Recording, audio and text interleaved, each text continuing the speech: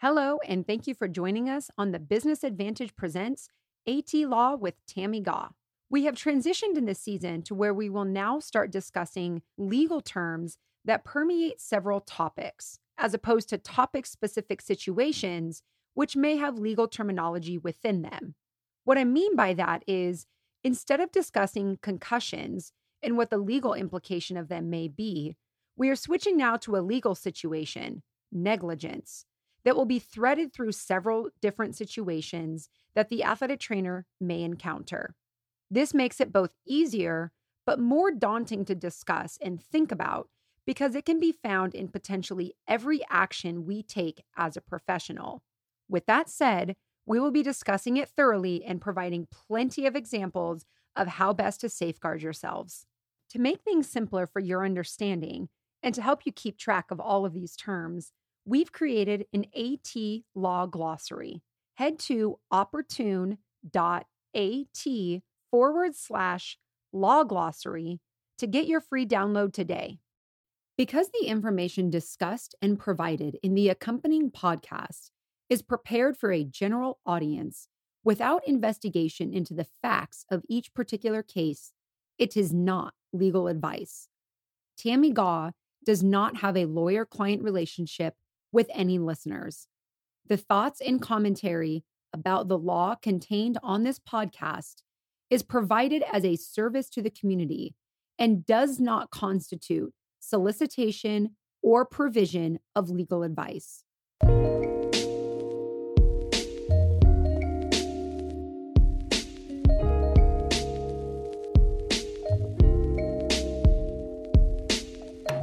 Negligence is defined as a failure to behave with the level of care that someone of ordinary prudence would have exercised under the same circumstances. The behavior usually consists of actions, but can also consist of omissions when there is some duty to act. Level of care in these situations is dictated by the reasonable person that we have mentioned extensively in our previous episodes, which is how a hypothetical person would likely behave in the same situation. Then, of course, there's the duty to act, where the following factors should be considered in determining whether someone lacked reasonable care. Was there foreseeable likelihood that the person's conduct will result in harm, the foreseeable severity of any harm that may ensue, and the burden of precautions to eliminate or reduce the risk of harm? Tammy, you've told us in a previous episode that there are 4 elements required in order to establish a negligence claim. Yes, so to refresh the listeners' memories, although you should go back and listen to it, freely used, hooray.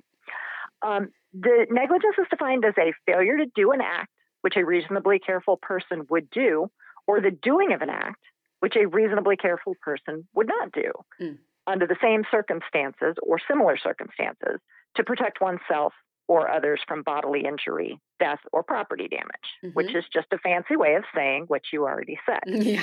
Either doing something you weren't supposed to do or not doing something you were supposed to do correctly.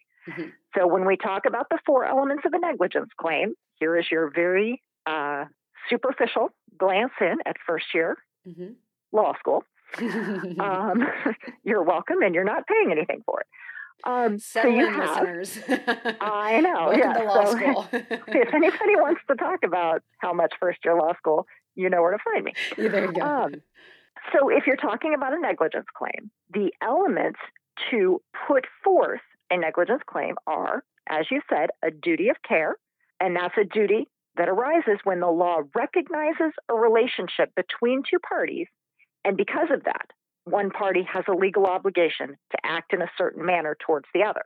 Okay. So this can apply to business owners, manufacturers of certain devices, manufacturers of drugs, and also to medical services, among a litany of others.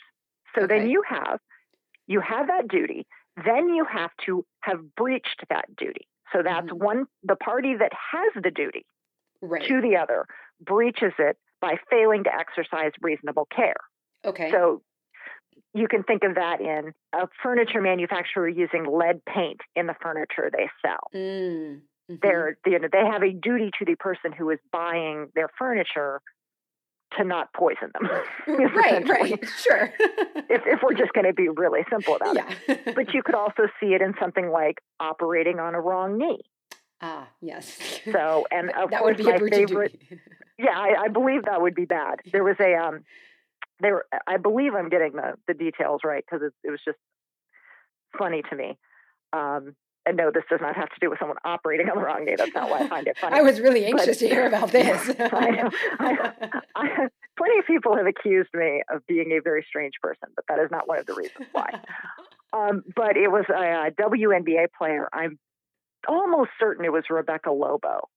When she had her knee surgery, she wrote up and down the other leg in black indelible marker, like "not this leg," How funny. like skull and crossbones and things.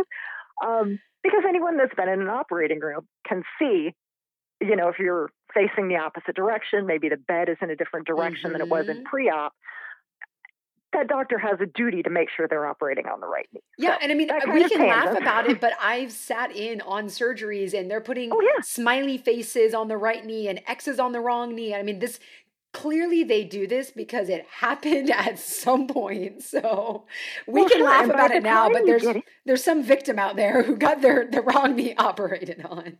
Yeah, or had a foot amputated, the wrong foot amputated. Yeah, oh my gosh, when you get into an operating room, here you go, athletic trainers that have not spent time in operating rooms, but by the time the doctor gets in, the patient has already been draped. Yep. So a lot of times you're not seeing anything except a knee. Exactly. Or a shoulder. Mm-hmm. And so, you want the doctor has a duty to check that. And I have actually been in pre-op with a doctor who, because 19 different people come in and ask you what you're having done and which side you're having it done.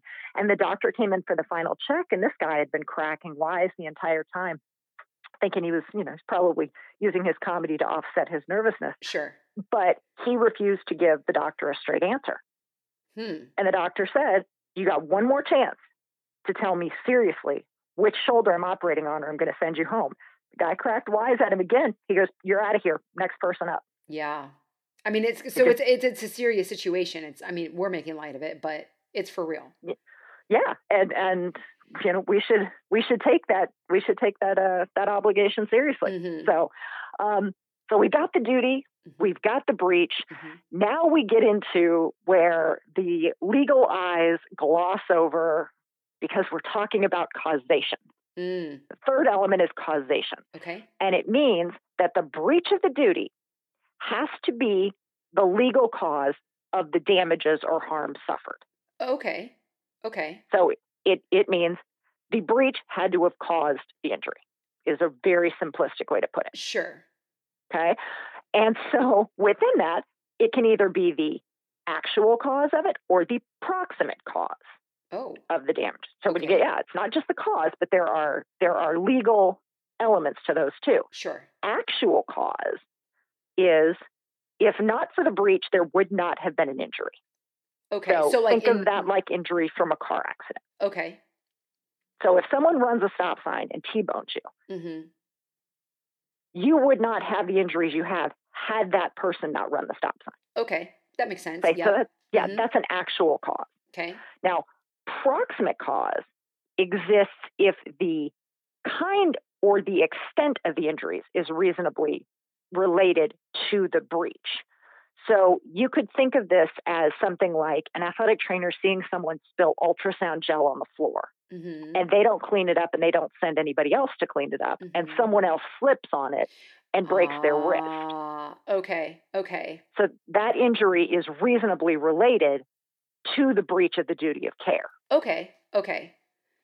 And that could be something in a grocery store too. If the manager of a grocery store saw, someone, break a thing of dish detergent or something like that on the floor and didn't clean it up and someone slipped on it, then that's the kind of thing you're talking about. So the manager or the athletic trainer in our example, they still have the duty of care and then they breached it. Okay. Yeah. Exactly. So they weren't explicitly involved with it, but they could have done something to make it not get to where it did.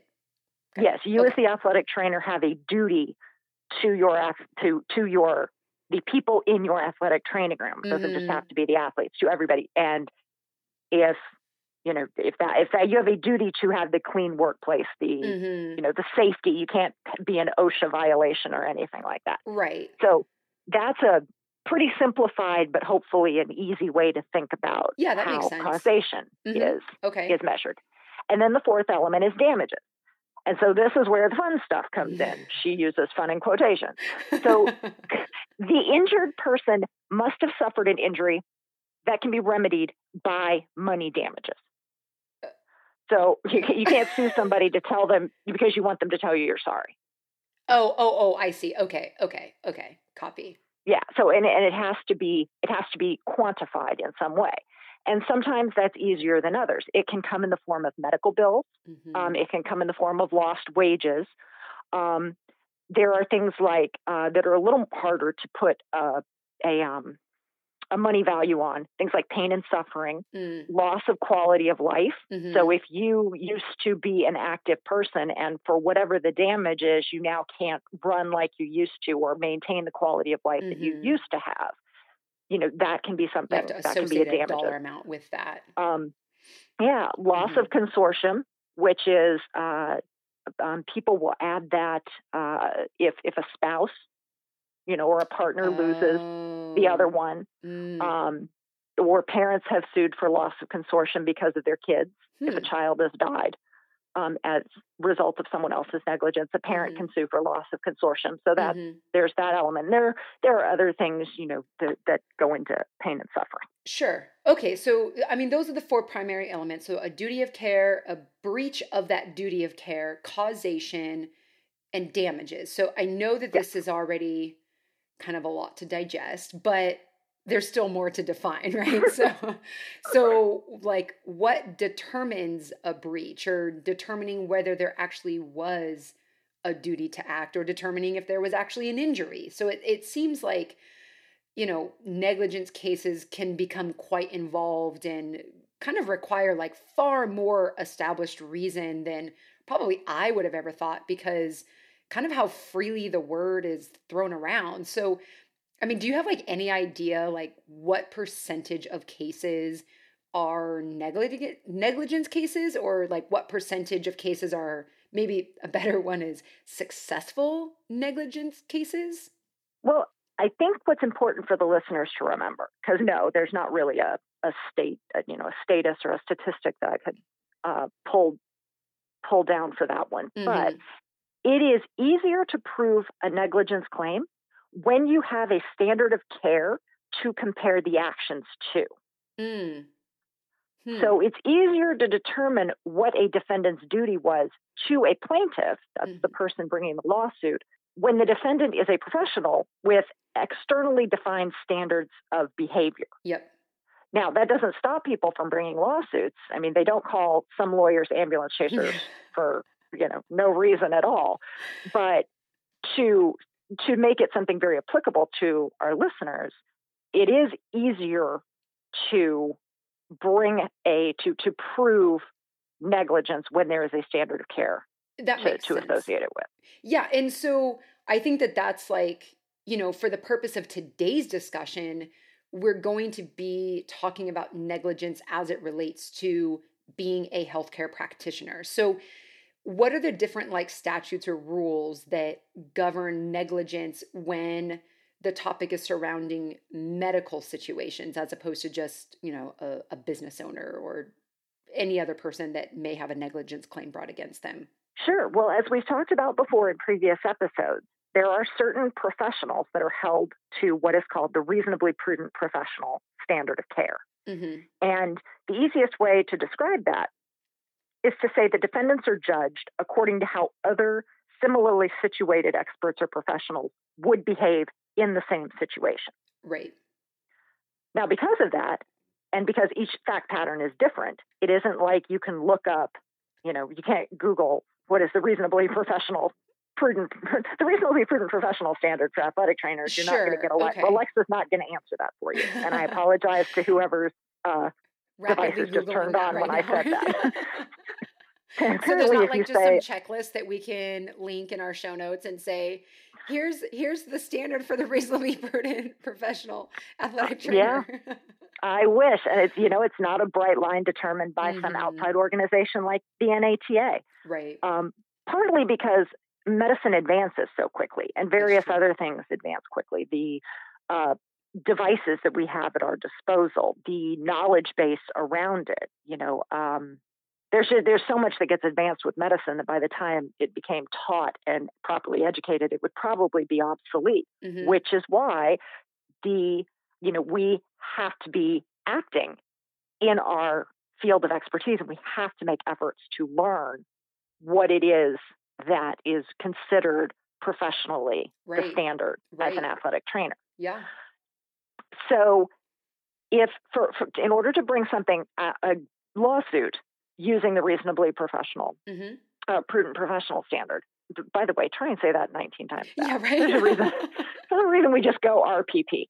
Okay. We'll refer to it as RPP from here on out, regionally professional person. Or reasonably prudent person. See? Which P? It's fun time. Yeah. Okay. See, don't you listeners all wish you got to do this too? So in order to bring a case that that standard has been breached, okay, the injured party would need to attest two things. First, the professional has to be acting in their field of expertise. So it doesn't matter if a doctor is walking down the street and does something negligent. They can't sue him under the reasonably prudent professional standard. Okay. Yeah, that makes sense. Because he wasn't acting in the scope of being a doctor. That's kind of like where Good Samaritan law comes in, right? Like that is exactly where Good Samaritan law comes in. That is exactly where Good Samaritan law comes in. So the professional has to be acting in their field of expertise, and the injured party has to attest to two things. First, that the athletic trainer was doing athletic trainery things at the time of the incident. Okay, so it had to be not just, in their field, but within the scope of what they should have been doing. And that the incident was caused by something that a reasonably prudent athletic trainer would have done or would have refrained from doing. Okay. So this is the kind of thing that a trial would call on expert witnesses to testify about what would be considered reasonable in the situation. Because the court is not going to know that. The lawyers are not going to know that. Right. I mean, I'm one of, we believe, less than 10 people board certified as both an athletic trainer and a practicing attorney. Maybe I should be an expert. Yeah. Actually, I'm just going to throw that out there. Well, I actually got approached about it once, but I didn't want to be on that specific case. But for what it's worth, there is a niche career to be had as an expert witness for athletic trainers. It's a lot of work and requires, kind of navigating within the legal community, but it can pay pretty well. So just to stick that in somebody's brain. Yeah. I mean, I've had program directors, or I've had people who, are much further along in their careers than I am. And they've told me that they've been, expert witnesses in legal situations, or they've been approached to be an expert, in part because of how long they've been a part of the profession, but also because they're an educator, they're, have had a hand in writing Katie proficiencies or whatever it is. So, I mean, absolutely, it makes sense that we would call upon people in our own profession, and that there probably would be some type of, like you said, niche career available there. But so going back to our ultrasound situation where someone saw it spilled on the floor, this is, anybody would say, a reasonably prudent person would have cleaned that up. So in that situation, an expert witness would come and testify and say, yes, an athletic trainer would have cleaned that up. I know this is gross oversimplification, but okay. So but I think our listeners understand the concept of the slip and fall too. This is just that's a somewhat, I used a fairly simplistic example. But yeah, it is. It's right in line with the slip and fall situation. But there are, which you would not expect it. There's not a reasonably prudent professional grocery store manager. Yes, exactly. But it's an easy way to describe the causation that happens when you're not the direct cause of what happened. But sure. Okay. Your actions. So then I'm also curious about what qualifies as gross negligence, because that's kind of a word that I've heard used a lot as well. Well, gross negligence is one step up from regular negligence. And gross negligence is what we use to talk about an act that shows a severe and reckless disregard for the lives or safety of another person. Okay. So it's an act marked with complete indifference to the consequences of the act. Now, it's not to be confused with an intentional act to harm a person. Oh, okay. But it differs from regular negligence. So, you remember regular or ordinary negligence involves the failure to provide an adequate level of care or caution. Mm-hmm. Gross negligence is far more severe in the level of indifference or apathy that is shown. Okay.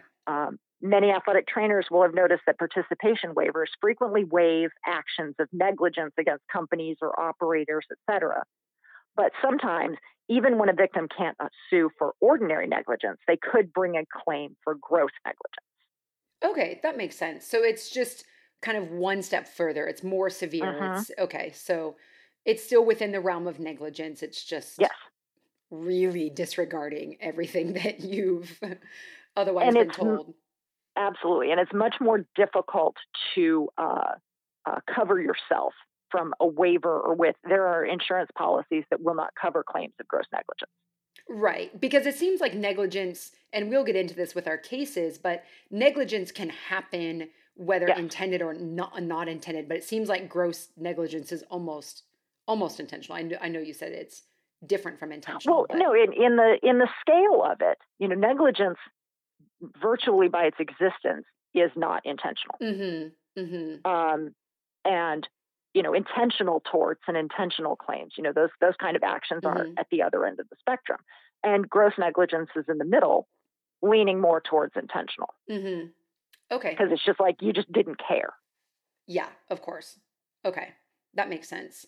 Well, since you just said the word tort, I think that we need to quickly touch on the terms of tort and omission and commission. And I do want to say that Tammy and I have worked together to put a law glossary together that is available for download for everybody. So if you want to go to our website, it's in the same place that you would find other resources that we have worked on together. But in case your head is spinning and trying to remember all of these words and definitions, we have put a glossary together for you that's free to download. So a little shameless plug there. But, of course, we learned all of these in admin class, but let's just refresh the memory in case everybody else forgot like I had. So a tort is a legal wrongdoing.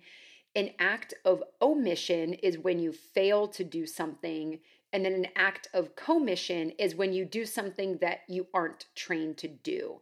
So Tammy, can you give us some examples of those that are like in the athletic training world? Sure. And, differing between omission and commission, you can almost think of their root words. An act of omission is when you omit something that you were supposed to do. And an act of commission is when you commit something you aren't supposed to do. So it can kind of be, it can be kept straight that way too. It's one of those rare times where language is helpful. That would have been really helpful to know when I was going through undergrad. It's amazing when I look back and go, my God. It's that simple. If I just had a practical application to do that, right. Rote memorization was not necessary. So omission would be when an athletic trainer fails to refer an athlete to the proper medical professional, or they fail to know the medical history of an athlete that results in a medical emergency, because of a pre-existing condition or something. It could be a failure to follow up. Okay. Now, in order to be liable for an act of omission, you must have had a duty to act in the first place. Okay. So take your thought about the Good Samaritan laws and kind of step back from it a second. There is, if you were walking down the street, if the average person is walking down the street and knows CPR, or just somebody that took it, through the PTA or something like that and have it, and someone goes down and that person does not go over to that person who they do not know and perform CPR, that person is not liable for an act of omission. Okay. Yeah. Because that person had no duty to act to that person. So in the land of Good Samaritan laws, and again, we're making this really simple, but hopefully just to sort of paint a context and a picture so people can see what's going there. Now, an act of commission would be like when an athletic trainer performs a treatment that is not within his or her legal bounds or Mm-hmm. scopes, or if they were to administer a prescription medication, that kind of Sure. thing, where they are committing something that they are not technically trained to do. Mm-hmm. Okay, that makes sense. I mean, I'm sure that we'll get far deeper into these kind of details when we start looking at the case studies, but I think that for now we have kind of our framework of thinking about how to approach this topic of negligence so that we at least have an understanding for this discussion, and I appreciate you for breaking it down for us. It can be a lot to take in. So, I've always kind of feel like negligence is sort of the low-hanging fruits of lawsuits when it comes to our profession, because it seems like if a point cannot be made for any other type of claim, at minimum they would be able to just claim negligence. And in fact, every case that we have shared in this season so far, going back to concussion and preventable and pre-existing conditions, has had a negligence claim in it. So maybe that's why it feels like the suit is so common, because it like permeates all areas. Well, I think there's probably something to be said for that. And I think the reason that negligence seems most common is that other kinds of frequently brought cases are Or not bought. ones, or bought, yes, Freudian okay, slip. are not ones that would necessarily typically affect athletic trainers. Things like slip and Oh. fall, automobile accidents, employment discrimination. Okay. Okay, That that's applies true. to all businesses. Yeah. But when we're talking about, really the overlap of athletic training and the law that we really want to draw the listener attention to, Mm-hmm. are the kind of cases that you can actively try and prevent. Okay. And so things that they can keep in mind and things they can use to show value to administrators and decision makers for their programs as well. That's one of the reasons that we have focused on the negligence cases. But at the same time, it is much easier to bring a negligence case than it is to bring an intentional tort case, because that would require someone to have actually committed something intentionally against the plaintiff. Right. And like you said, it's even easier to bring a negligence claim against someone who has like professional standards. Yeah. So maybe it feels like low hanging fruit because we are professionals, but in the greater world of lawsuits, it's not necessarily. Because when you just said slip and fall cases or employment discrimination, you're right. Those are probably way more abundant. It's just that in our world, negligence feels abundant, but it's because, like you said, we inherently have a duty to act because we are a professional. Yes, and we are liable for different things than other, low hanging fruit negligence cases might be. Okay. So I had read in an excerpt from a human kinetics book that said, quote, many different theories of negligence have arisen over the years in litigation, and these theories are limited only by the innovative thought processes of skilled attorneys. And I couldn't help but giggle at that, but, kind of seems spot on. So, I mean, Tammy, I've got to imagine that you're just one of these attorneys that spends their entire day dreaming up new way to bring negligence suits, right? I mean, you said you weren't going to tell everybody my side hobby. Your side hustle. Yeah, so come on, man. I thought we were friends. Everyone's in on our joke now. Yeah, I kind of resent the human kinetics book, except they're also not wrong. Never underestimate lawyers' abilities to find ways to try and make money. As we're recording this, there was just recently an attorney in New Orleans who tried to bring a lawsuit because of the blown call in the Saints-Rams playoff game. Oh my gosh! No way. Yeah. Okay. This guy, he wanted the last minute and 47 seconds of the game replayed. Oh, of course. Yes. So, because that would have changed the outcome, right? Well, I mean, independent of that at all, if I might do a little riff, because the Washington Post, I actually was talking to a Washington Post reporter. It's my first Washington Post appearance. Because he called up and just said, well, this seems inane. Discuss. I was like, yeah. So even if you excuse the complete idiocy of packing up an entire professional football team and all the support staff to fly that week back 2 time zones. Oh, he literally wanted to play the last minute 47. Literally wanted the you were last saying minute in 47 general, seconds. like he just wanted the. Oh, you Nope. literally meant Nope. that. Oh, yes. Right. Okay. Yeah, sometime in the 2 weeks between the playoff game and the Super Bowl. Of course, yes. But then you're looking at it going, okay, so the guy who was out with the concussion at the beginning of the game, I can't remember off the top of my head who he was. So he's better now. Does that mean he gets to play? Right. You just go through all these nuances. It's a 5-day long timeout. The coaches are like, okay, sure, we'll come back now that we've had 5 days. It was ludicrous.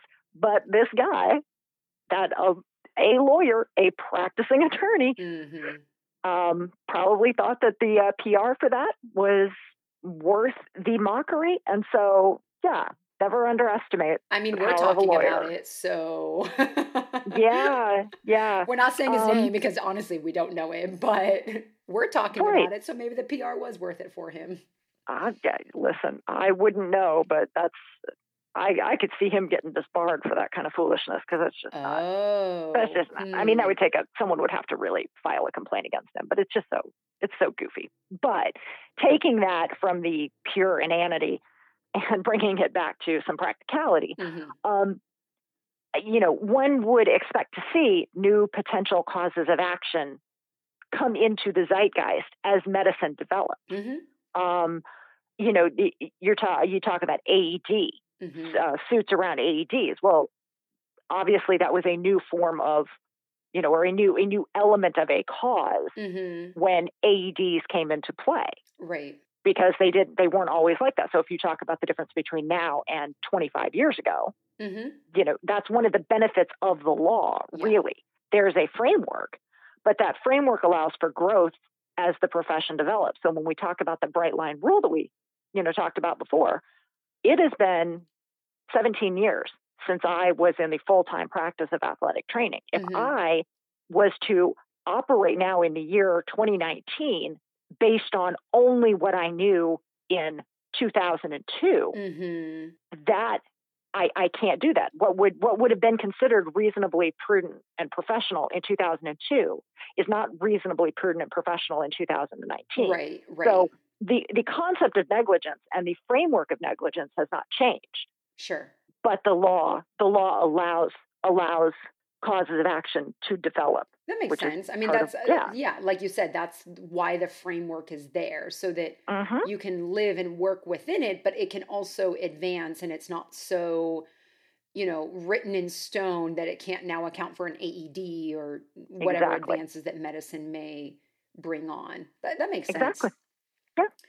That Human Kinetics book, it's titled The Handbook of Neurological Sports Medicine, but it does go on to provide a pretty expansive list of negligence claims that are frequently made in sports-related injury cases. And you can read all of them in our show notes, but I did want to list a few of them here just as additional examples to the ones that you've given, Tammy, but also just to continue to allow our listeners to understand how negligence is considered and the different things and areas that it could be applied in. So a failure to be properly credentialed, obviously this makes sense. The improper return to play, improper equipment or fitting, improper screening or physicals, obviously medical malpractice. They even have one listed in here of failure to have an emergency action plan. So I think that, to your point, there is no limit of creativity on a lawyer's side of it. But as we start to dive into some cases here, it's obvious that, there's numerous ways of how an athletic trainer could find themselves with a potential negligent suit brought against them, especially if it's left in the hands of a creative attorney. So as we've stated, there's no way to avoid yourself from being named in a lawsuit. We know that now, but you want to have the best answers prepared for when your time for a deposition comes up, and how to, prepare and to think through that. And so I think that for the everyday athletic trainer to understand not only the elements that comprise a negligence case, but then starting to see various examples of it, they can start to be more vigilant in their daily setting to protect themselves. Yeah, I think that's right. So let's jump into some cases. And the first one that we're going to look at is one that many of you may be familiar with because it made headlines and it's fairly recent. And by recent, I mean 2013. So it's the story of the NFL kicker Lawrence Tynes. And while he was playing for the Tampa Bay Buccaneers in 2013, Lawrence had a toenail that was trimmed back on his kicking foot. And this is a procedure that he had done probably 10 to 12 times previously, except this time he started to not feel well within about 3 days. And he was running a fever, and overall he just was feeling sick. So he went back to the head athletic trainer, Todd Torricelli, who had initially performed the procedure to figure out, what was going on. Now, according to Lawrence, meanwhile, I'd been getting treatment on it. That's when we started the regimen of take this, take that, take this every 2 days, and they were switching what they were giving to me. That's a quote from Lawrence in regards to this case. So it turned out that he had contracted MRSA, which then had to be treated with intravenous medication. He was put on the injury reserve for the remainder of that season, so he was paid his full salary, and then he was released in March of 2014. So according to Lawrence, the infection ended his career because he could never kick with that foot again. And he's been quoted as saying, "The impact is overwhelming. It brings you to your knees. The pain that you've got to strike the ball with pretty good force. I know that pretty quickly I wasn't going to be able to kick again." Then I went out there a week later and said, "Okay, let's try this." It just hadn't worked out. And now he says, "I'm reminded every morning when I step out of bed on my feet that I had MRSA. It hurts every single morning, every day, and I have a constant reminder on a daily basis." So in 2015, Lawrence filed a lawsuit against the Buccaneers organization, naming the athletic trainer and stating that he was the source of the infection, claiming unsanitary conditions. His lawsuit was for $20 million, which was essentially claiming 6 to 7 years of lost work that he would have had he continued being able to be a kicker. And after nearly a 2-year legal battle, they ended up settling and agreeing to jointly stipulate and agree to dismissal, and the details of the settlement have not been revealed. So, Tammy, when you hear me talk about that, what do you feel is important? Well, this is one of the few times where for a variety of reasons, I can't address a specific case. Okay. But I think the fact pattern here is something that athletic trainers are concerned about. Mm-hmm. MRSA is a very serious condition and has to be more aggressively addressed than might have been common or even required 10 or 20 years ago. There are OSHA standards about how to prevent the spread of MRSA in the workplace, not just in a medical workplace, but in a lot of, in every workplace. Mm-hmm. And there are guidelines for medical providers about how to address and treat what are called multi-drug resistant organisms, or MDROs. Mm-hmm. The Mayo Clinic's guidelines for control of MDROs are 16 pages long. Wow. Just for the guidelines of control of MDROs. Yeah. So obviously we have to think about treating the patient and stopping the spread, mm-hmm. but we have to be diligent about preventing the infection from ever being introduced. Sure. So this is easier for some athletic trainers and positions than others. Mm-hmm. If you're at a high school with a small athletic training room that also serves multiple purposes, I'm thinking laundry or storage, something like that, it can be harder to keep that as clean as a big-time college or professional athletic training room can and should be. Sure. Obviously, the big X factor is the athletes. Human beings can bring this infection in. Mm-hmm. And no amount of keeping a sterilized operating room is going to prevent what another human being walks in, sure. Having been in contact with. But recognizing the symptoms And treating them immediately and aggressively can do nothing but save you trouble in the long run. And that involves understanding what might be different about an MDRO, specifically MRSA, than what might be, staff. There are, just even generic staff, not the MRSA level, is very difficult to keep under control. Anyone who's ever worked with wrestlers knows that. Yeah, touche. Yeah, that is a reality and a fact. So encouraging athletes to be cleaner, explaining why they should consider it a priority is also something to consider.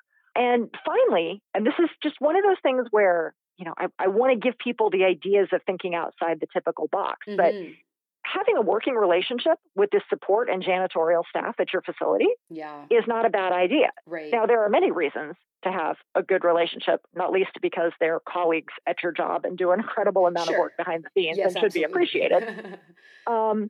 But the work they do, we can't control. And so, if you have cleaning materials that are being used in one element of the building that are being dragging in to your athletic training room on things like mops or something like that, towels, laundry. That's why I use the example of laundry. Getting to know and having a good relationship with the janitorial staff is not a bad thing at all. Absolutely. So, there are a lot of realities that we cannot control, but we're back to doing everything we can to prevent a situation from arising. Yeah. And the fact that you work to prevent as much as possible and as much as within your control, that can be used if you're faced with a MRSA or infection-related accident. And who knows, you might change your whole organization or school or campus's policy for the better if you bring a potential problem to the attention of the administration or management. Yeah. So that, that can be an asset, again, that we bring to the table. And of course, as a protective, document. Of course. Document when things were last cleaned, know when things were last sterilized. If you think there's been a situation where someone or something that, really seemed very, say, infectious, but contaminated sounds so outbreakish. But, the first thing you should do is sterilize and sanitize and clean up after that. Absolutely. Blood, anything like that. Just think about it in that frame of work and have the documentation. Yeah, absolutely. I mean, I like this case because it's one that potentially our listeners were possibly already familiar with, but also because it's not an example of an egregious act. I think that sometimes it's really obvious when we should or shouldn't be doing something, but then there's other situations where it could have been out of our control, or there's just a lot of gray area.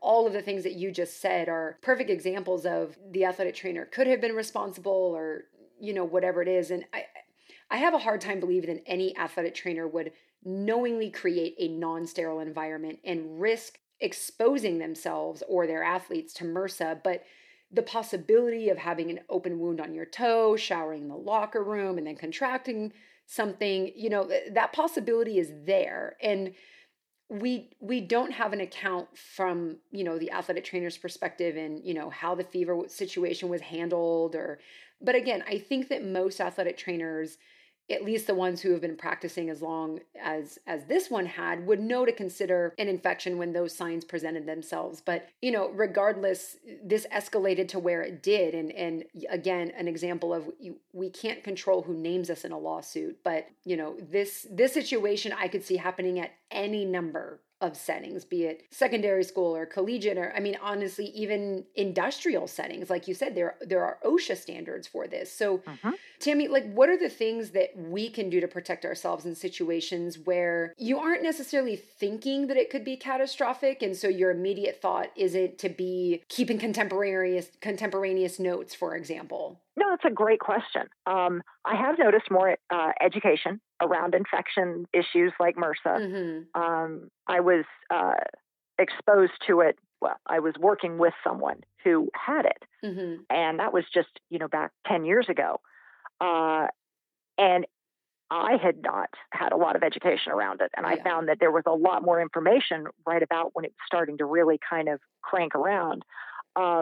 and that more education is becoming vital and more relevant. Mm-hmm. And, not to be too alarmist, I made a joke about outbreak, but I think that athletic trainers have to be even more concerned about potential infections in the future. Mm-hmm. I'm thinking back to US CDC considered antibiotic resistance to be one of their top concerns. And they claim that infections with drug-resistant bacteria may lead to longer and more expensive hospital care, and that the risk of dying from infections would increase as well. And that has to do with the amount of antibiotics that are in our systems because of sometimes our food. And so drugs are infections are morphing. Yeah, and absolutely. they're adapting. Mm-hmm. And so that's a reality that athletic trainers have to think about, is that just like there's a new flu strain every year, don't discount the fact that you knew how to treat something 10 years ago. Mm-hmm. Right. So more and more education is key. And again, you don't necessarily have to take a note after everybody that leaves that says, I checked and they didn't have MRSA. It's not necessarily like that. But if you think about keeping a clean environment and documenting that you are aggressive in keeping that environment that way, that's the kind of helpful documentation that can help.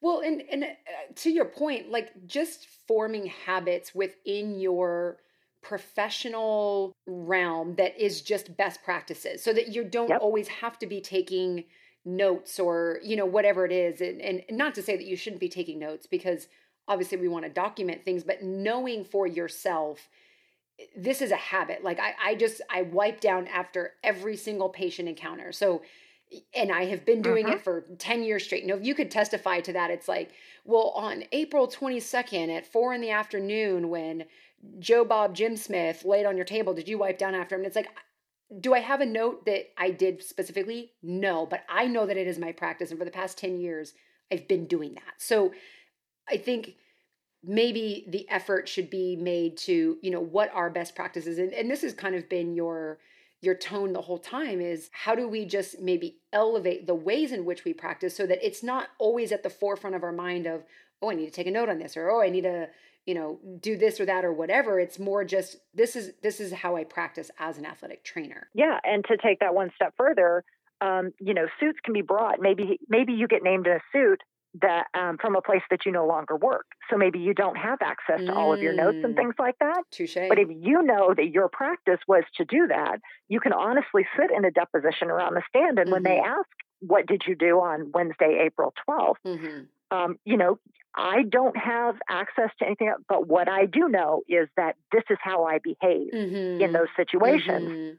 That's all you got with respect to something. Yeah. And moreover, like, you'll have witnesses of that behavior. So if they go and ask other people who you've worked with, they'll say, yep, Alicia always wipes down tables after she, like, in all 4 years I worked with her, she wiped down after every single patient. So no, I don't remember that day or that afternoon, but I know that it's a common practice for her. So I wouldn't have any reason to believe that she didn't do it with that one also. I'm applauding you from my home office in Washington, D.C. So the next case I want to bring up is kind of more out of principle than necessarily the details of the case. So I'll kind of make it quick. But the premise is a cheerleader comes to her athletic trainer indicating that she had been dropped on her head from a stunt and wasn't feeling well. The athletic trainer told her that she was fine, and she was later diagnosed with a severe concussion. Now, the lawsuit claimed negligence on behalf of the district to hire personnel who were properly trained in concussion management, and of the athletic trainers who did not recognize concussion symptoms and thus failed to provide appropriate medical care. Now, the point that I want to make here is that in all situations, we bring our own bias, and sometimes that includes discrediting a certain type of athlete based on our believed level of athleticism of either their sport or their work ethic or whatever it is that you've seen of them or of their sport previously. And now, I'm not necessarily saying that that's what happened here, but I've seen plenty of social media postings about the sport of cheerleading not being taken seriously. And that can be any number of things, whether it's tennis or, other, non-contact sports. And this doesn't have to just be cheer. Like I said, dance, Quidditch, in fact. So the point is, I think that we need to let our biases go when we're working in settings with that type of athlete. But, Tammy, what's your feedback here? Well, first I want to meet the first athletic trainer working full-time for a Quidditch team. I want to take that person out for drinks, non-alcoholic or alcoholic, whichever they prefer. I covered it when I was at UCLA. It's a club sport. They have a national championship. Yes. It's for real. They are chasing a gold snitch around. I want people, if you've listened to this episode, I want you to tweet at us or tag us, or we want to see your me Quidditch on Twitter with your Quidditch coverage stories. Oh my God. It's okay. Yes. I need to see this. I need to see this. Yes. Oh my God. That just made my day. Yeah. But in all seriousness, with the question at hand, though, the industry is finally catching up, I think, with the reality that cheerleading nowadays is as risky, if not more, than many other sports that people think of as conventional. I mean, I was a gymnast. Right. I understand what my risks were. You know what I would never do? What is not in my repertoire or on my bucket list is to have someone shove my feet up in the air so that I can do a 1 or 2 backflip with any variety of twists and trust that X number of people are going to catch me on my fall from somewhere in the neighborhood of 15 to 20 feet in the air. Absolutely. I hear you. Divers dive into water. Gymnasts, we don't have, if you fall, you fall on the mat, right? But you're not relying on other people to catch you. So that rant notwithstanding, your feelings about where cheerleading should or should not be is entirely irrelevant. What you think of the presence of cheerleading at your event does not matter to the medical, legal, and ethical obligations you have to them as a sport and to them as athletes. Love that. Yeah. Because I have had several concussions, and I know cheerleaders have had several concussions. And an athlete is an athlete. Whether something is considered a traditional contact sport or not has nothing to do with it. Some people think that cross-country runners, they brush them off. But if you want to talk about an overuse injury, you go to cross-country runners. Right. None of that has anything to do with your obligation to provide adequate medical care. You don't get to make the decision what is and is not a sport in your 1950s to 80s viewpoint. Right. Absolutely. I don't have any sympathy for anybody who has anything to say about what they think. Yeah. Whether cheerleading is a contact sport. That has been decided outside of your realm. Yeah. We really don't care what you have to say about that. You're going to operate as if it is because it is. Yeah, absolutely. Thank you for listening. You are now eligible to earn your free Category A CEU by logging on to theadvantage.com/CEU and taking the quiz. If you're enjoying listening or know a colleague looking for free CEUs, please share our link and don't forget to like us on social media @TheAdvantage. Thank you to Mr. Logistics for the music you've heard throughout.